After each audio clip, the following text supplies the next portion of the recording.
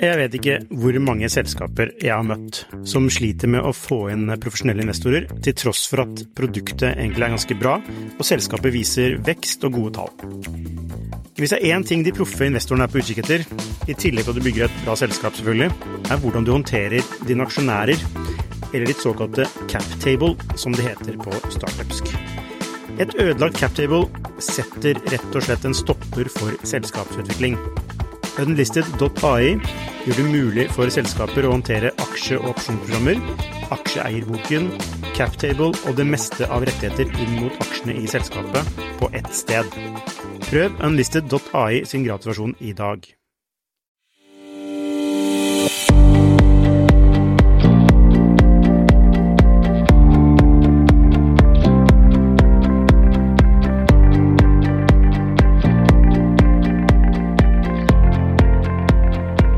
Hei og velkommen til denne ekstrasendingen av Skifters podcast. I dag så børsnoteres Kahoot.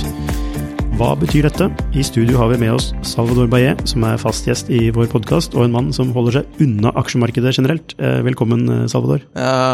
Takk skal du ha, Lukas. Men hvorfor investerer du ikke i aksjer, Salvador? Hvorfor jeg ikke investerer i aksjer, Salvador? Det er to grunner til det. Den ene er at jeg vet, særlig de siste årene, at en børsnotering og aksjekursen blir påvirket av mye av følelser og store headlines og lojalitet til en eller annen form for entreprenør, eller Elon Musk for eksempel, og ikke så mye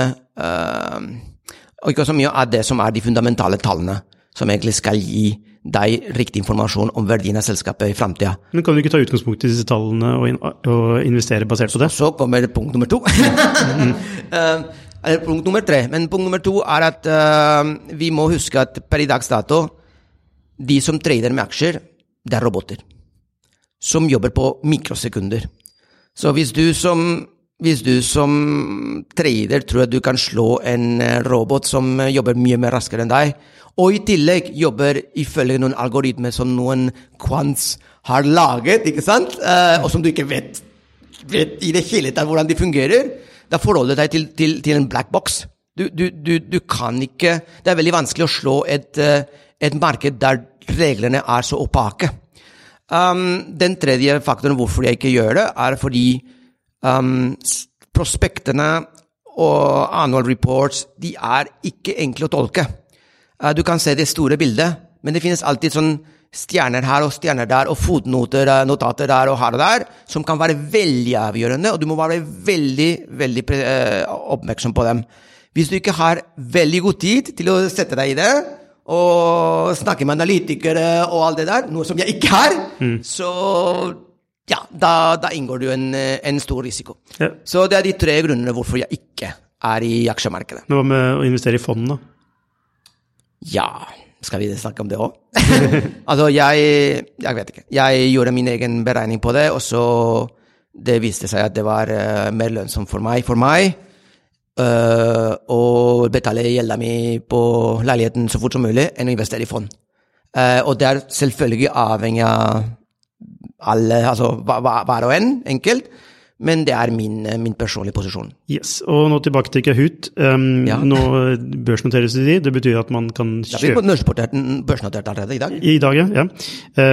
Og det betyr jo at man kan som en privatperson investere i selskapet. Yep. Det går fra på en måte privat til offentlig status, hvor det blir en større likviditet i aksjene, eller omsettelighet i aksjene. Tror du mannen i gata som spiller Kahoot på en tilfeldig firmafest nå strømmer til og skal investere pengene sine i Kahoot? Hvis vi ser hva som har skjedd med andre børsnoteringer som har hatt en sterk brand, og som har tapt penger, og at det stod i prospektet at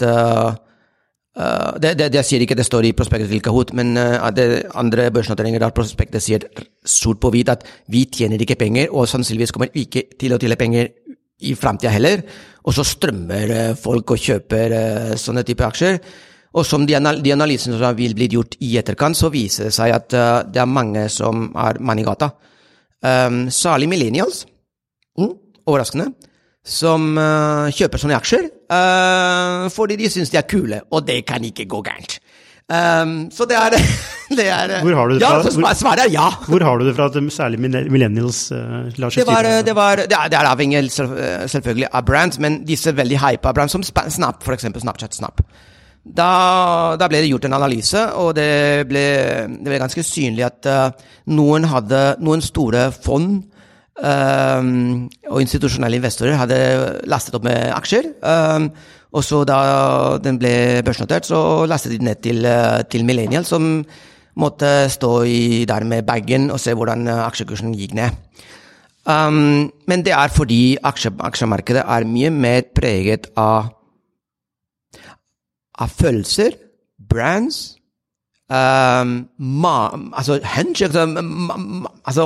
rykter, enn man egentlig skulle tro. Og da jeg har en master i corporate finance, og da vi studerte aksjemarkedet der, så var det veldig interessant å se at rett før det kom en eller annen form for news, det fantes alltid en peak, litt pip, opp i aksjeprisen. Og det betyr jo så at det er noen få som har, la oss si, relevant informasjon som de egentlig ikke skulle ha, og som de bruker for å berike seg, på bekostning av andre som ikke har den, ikke sant?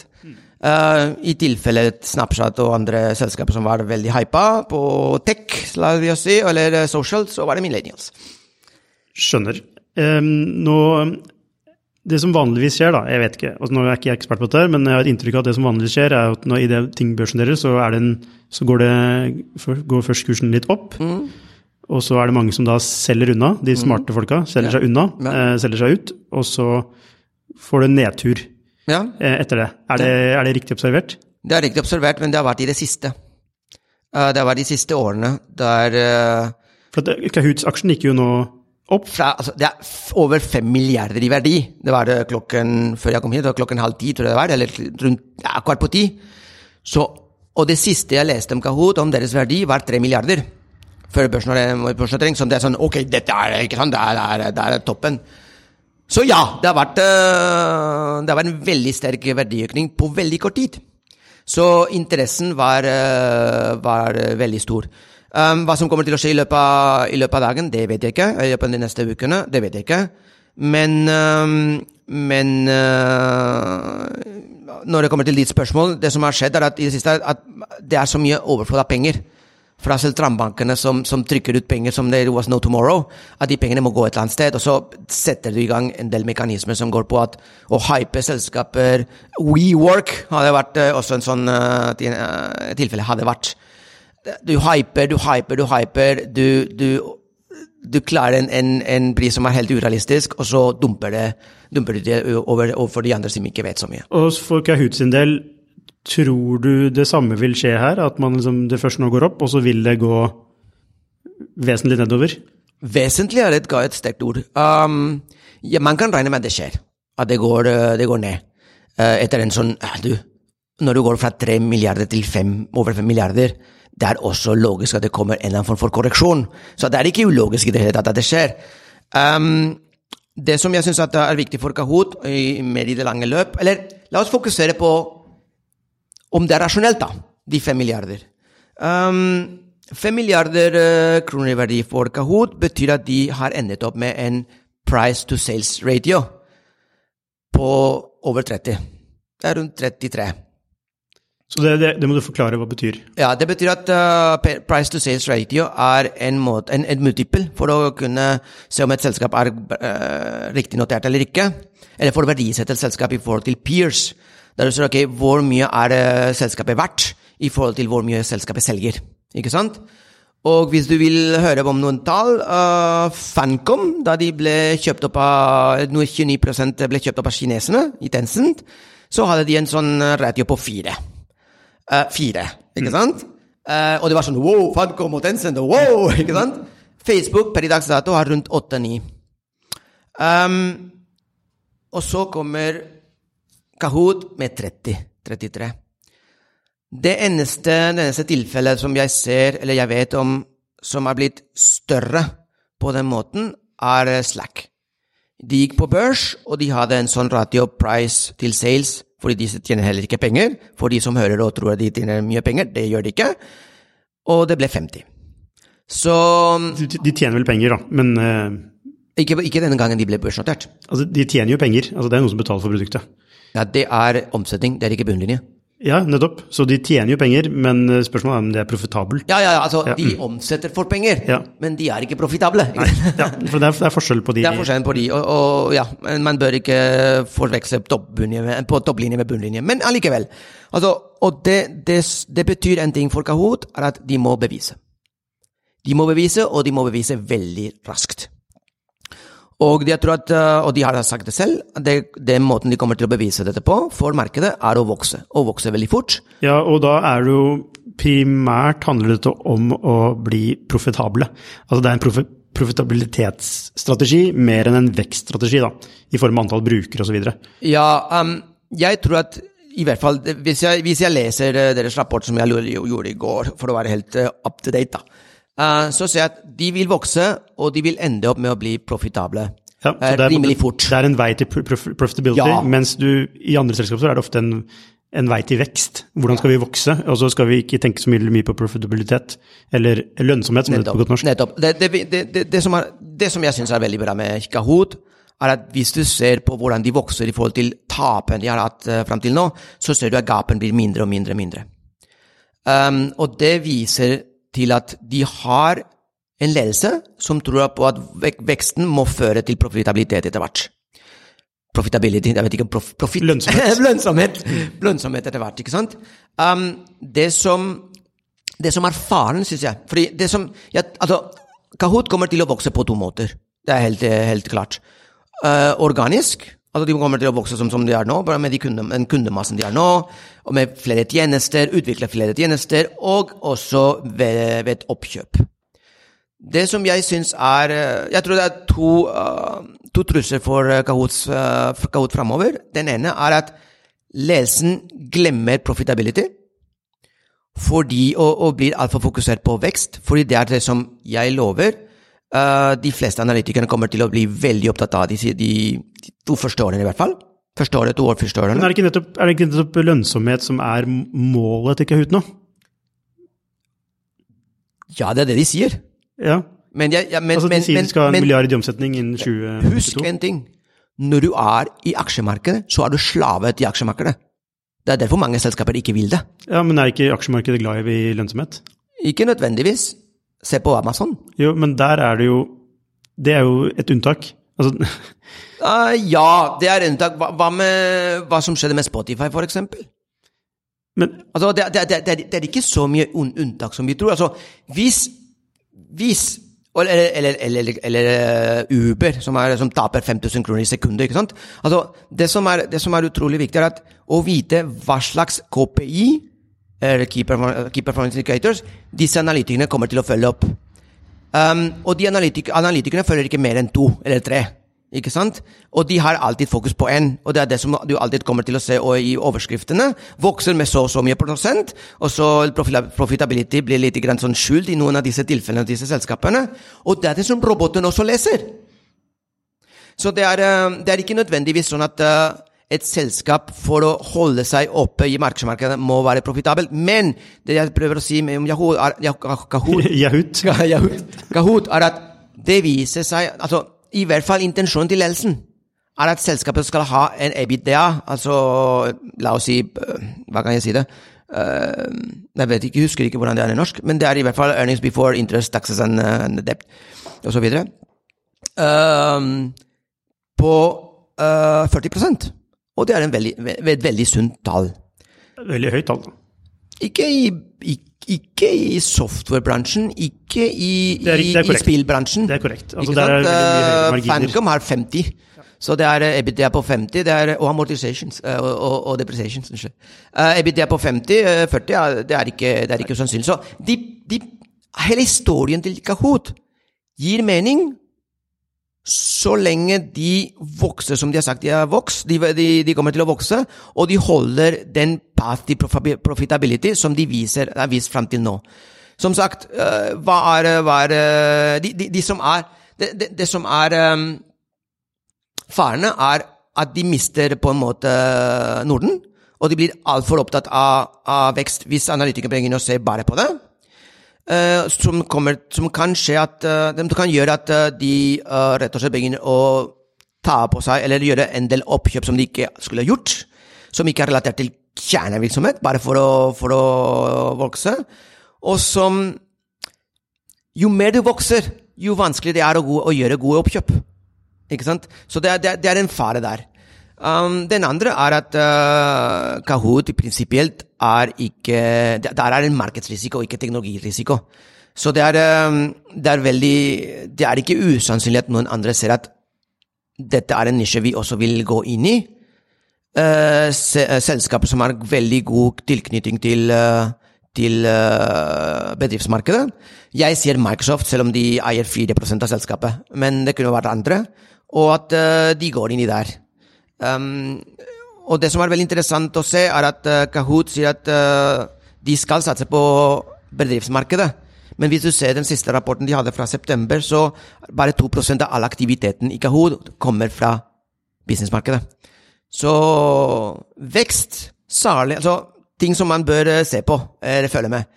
Vekst, særlig vekst innen bedriftsmarkedet. Oppkjøp, hva slags oppkjøp de gjør, og hvordan path til profitability egentlig ser ut, utover det de har lovet. Og dette må skje veldig fort, fordi guidance de har fra 2021 viser at de allerede skal være profitable med 40% EBITDA i det året. Ja, og de skal tjene 1 milliard i 2022. Earnings before interest, taxes, depreciation and amortization. Det er EBITDA. Usikkerheten her ligger jo i at de skal ha store deler av inntektene fra både funksjonalitet og produkt som de ikke tilbyr i dag. Ja. Så det er en usikkerhet. Det er ikke sånn at de har det er litt sånn untested waters om de kan få det til. Det de har er jo en vekst i brukere og en veldig god penetrasjon, spesielt i skoler i USA. Ja. Men det er jo så mange, og i bedriftsmarkedet så er det veldig mange, der er det mange konkurrenter. Ja. Altså dette med å gjøre det enkelt for bedrifter å lære opp sine ansatte, det er ikke noe nytt. Det er ikke få som er i det spacet. Du har i Norge, har du Motivate for eksempel, som gjør akkurat det samme. Og Tensi. Ja, ikke sant? Så og tenk hvor mye det er i USA. Så da kan du spørre deg, er det erfaren at Kahoot startet veldig riktig gjort i et segment, altså skoler og privat og så videre, for å bygge en kundemasse, og så overføre den kundemassen og den kunnskapen og den brand over til bedrift, men kommer de til å lykkes, ikke sant? Kanskje fordi faren også er at de har brukt så mye på en strategi som er å overføre alt det der over til bedrift, og det plutselig ikke skjer. Ja.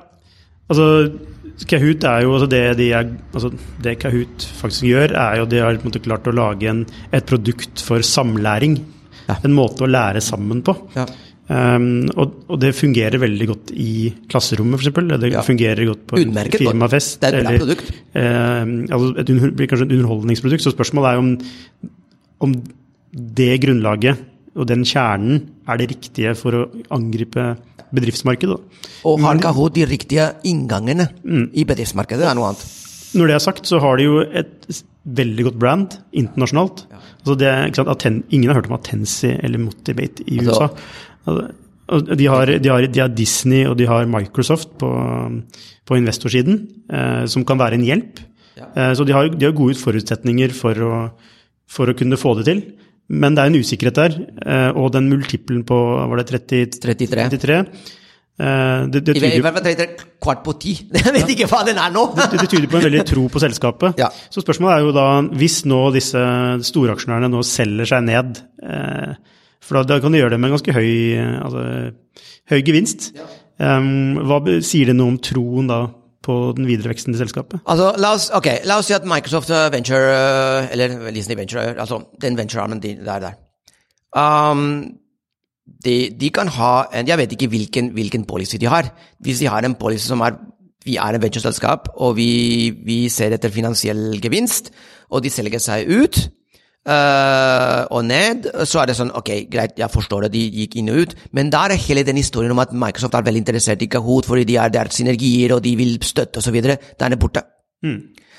Det andre at hvis derimot Microsoft og Disney der med deres selskap, deres venture capital arms, de der fordi de en industriell investor, og de vil egentlig kjøpe seg opp etter hvert i objekter som de synes har synergier med dem, og de også selger seg ned, så viser det veldig lite tro på konseptet, eller at de rett og slett kan lage sin egen konkurrent. Man kan, fordi hvis man sier at Microsoft kan utvikle en konkurrent for Kahoot, så kan man med en gang peke, ja, men de har kjøpt seg opp i Kahoot da. Men husker du hva som skjedde med Schibsted og Snapsale da? Altså store selskaper, de må dekke alle odds. Hvis de derimot kjøper seg opp, det et veldig sterkt signal på at de folk ikke dumme. Antagelig så har de gjort veldig god analyse og sier at vet du hva, dette selskapet, enten tror vi på den veksten, tror vi på de tallene som de har levert, og den guidance de har, eller Disney, Microsoft, kommer til å gjøre det til en virkelighet. Og da det et kjempebra signal for aksjonærene. Ja, hva tror du da? Ville du investert pengene dine i Kahoot? Hva sa du? Ville du investert pengene dine i Kahoot, sånn uavhengig av at du ikke investerer i aksjer da? Som jeg ble intervjuet av Perivar i går da, om det der, og det står i skifter i dag også på print. Jeg hadde kjøpt, men jeg har vært veldig klar til å selge hvis de signalene som jeg har beskrevet peker i den retningen. Rett og slett. Hvorfor det? Ja, fordi da må jeg må være tro mot mine egne anbefalinger. Hvis jeg ser at aksjonærene, de nåværende aksjonærene, også de industrielle, og hvis de selger seg ned på en betydelig måte, hvis vi ser etter hvert at selskapet vokser ikke så mye, og hvis vi ser at the path of profitability ikke så bra som det skal være, hvis oppkjøpene de gjør begynner å ikke gi mening, og det peker på at ledelsen egentlig bare desperat etter vekst, da det mest sannsynlig at selv om Kahoot fortsatt kan tjene penger, ikke kan forsvare en PS-ratio på 33. Helt til slutt, man snakker mye om unicorns. Unicorns. Er det slik at man ikke lenger kan bli unicorn når man havner på børs? Altså, en unicorn et selskap som da blir verdsatt til $1 milliard. Og man har jo lenge etterlyst norske unicorns. I Sverige det mange av dem. Ja. Men kan Spotify bli, eller det for sent? Kan ikke det bli unicorn lenger? Spotify? Nei, unnskyld, Kahoot. Kahoot nå bare børsnotert, så det går ikke. Altså, unicorn et selskap som verdt $1 billion, altså $1 milliard, som privatselskap. Det det som definerer en unicorn. Men som alt i livet, nå det ikke unicorn lenger som bra, eller som fancy, nå det datacorns, ikke sant? Som skal være $10 milliarder. Så ja, men de må være private.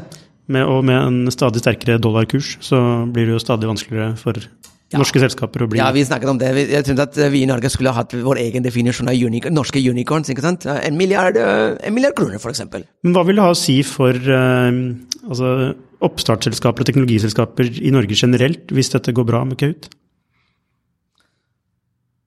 Jeg kan se ikke noe som kan være negativt her.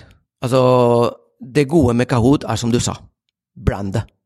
Og de anerkjent internasjonalt, og de kjent og anerkjent internasjonalt. Det betyr at hvis dette går bra, og hvis Norge, og alle som vi i den innovasjonsmiljøet som jeg synes alle må jobbe sammen, flinke til å promotere Kahoot som en sånn tilfelle, en bra tilfelle av børsnotering og en god investering på børs, finansiell investering også, så rett og slett helt tydelig at det kan være veldig godt at mange andre investorer begynner å se på Norge som en mulighet, og ikke bare på Sverige. Og du ser hva som skjer nå. Tencent kjøper 29% av Funcom, begynner å bli, altså Norge, dette gledelig. Norge begynner å få spot. Vi begynner å være på radaren til investoren. Selvfølgelig Kahoot børsnotering. Bare børsnoteringen kommer til å hjelpe veldig. Blir det suksessfull? My God. dette blir, jeg vil ikke si at det blir en fest, men det blir mye bedre enn det vi har opplevd frem til nå, som har vært egentlig, synes jeg, vanskelig. Ja, og Johan Brand, en av co-founderne i Kahoot, som også disclaimer, altså er investor i Skifter, han har jo realisert noe av dette her i forkant av børsnoteringen. Ja. Men var det veldig tidlig i forkant, eller var det forrige eller hvordan var det? Jeg er ikke helt sikker på når nøyaktig det skjedde. Men, og sånne som han, investerer jo disse pengene igjen i andre startups, som disse syklusene som vi har på en måte etterlyst i Norge, da, som vi ikke har hatt, som vi har sett med Skype og andre gründere i andre land. Det er veldig godt poeng. Så ja, det er jo egentlig bare bra at dette blir bra. Altså det er bra for oppstartsmiljøet i Norge at dette skal gå bra. Men tenk at det ikke bare er oppstartsmiljøet. Tenk hva som skjer. Fordi Kahoot børsnoteres. Det er ikke usannsynlig at det er mange internasjonale investorer som også kjøper aksjer i Kahoot. Enten nå eller etter hvert. Hva betyr det? Det betyr at Norge drar penger fra utlandet og investerer gjennom sånne mekanismer som du sier, at founders som blir investor, resirkulerer disse pengene i nye startups. Så det er egentlig et magisk øyeblikk, der vi kanskje ikke blir så avhengig av virkemiddelapparatet og alle disse høy risiko, men med sånn offentlig støtte organisasjoner, men at vi gjør det riktige, vi har et produkt, vi børsnoterer et produkt, noen fra utlandet vil kjøpe seg inn, det flommer med penger inn i disse selskapene, og etter hvert, de som har blitt rike på det, gratulerer, de gir noe tilbake til samfunnet. Og det er akkurat det samme som skjer i Silicon Valley. Det er fantastiske nyheter for dette landet. Da tenker jeg vi skal avslutte, Salvador. Tusen hjertelig takk for at du kunne komme og så ses vi plutselig igjen. Takk skal du ha.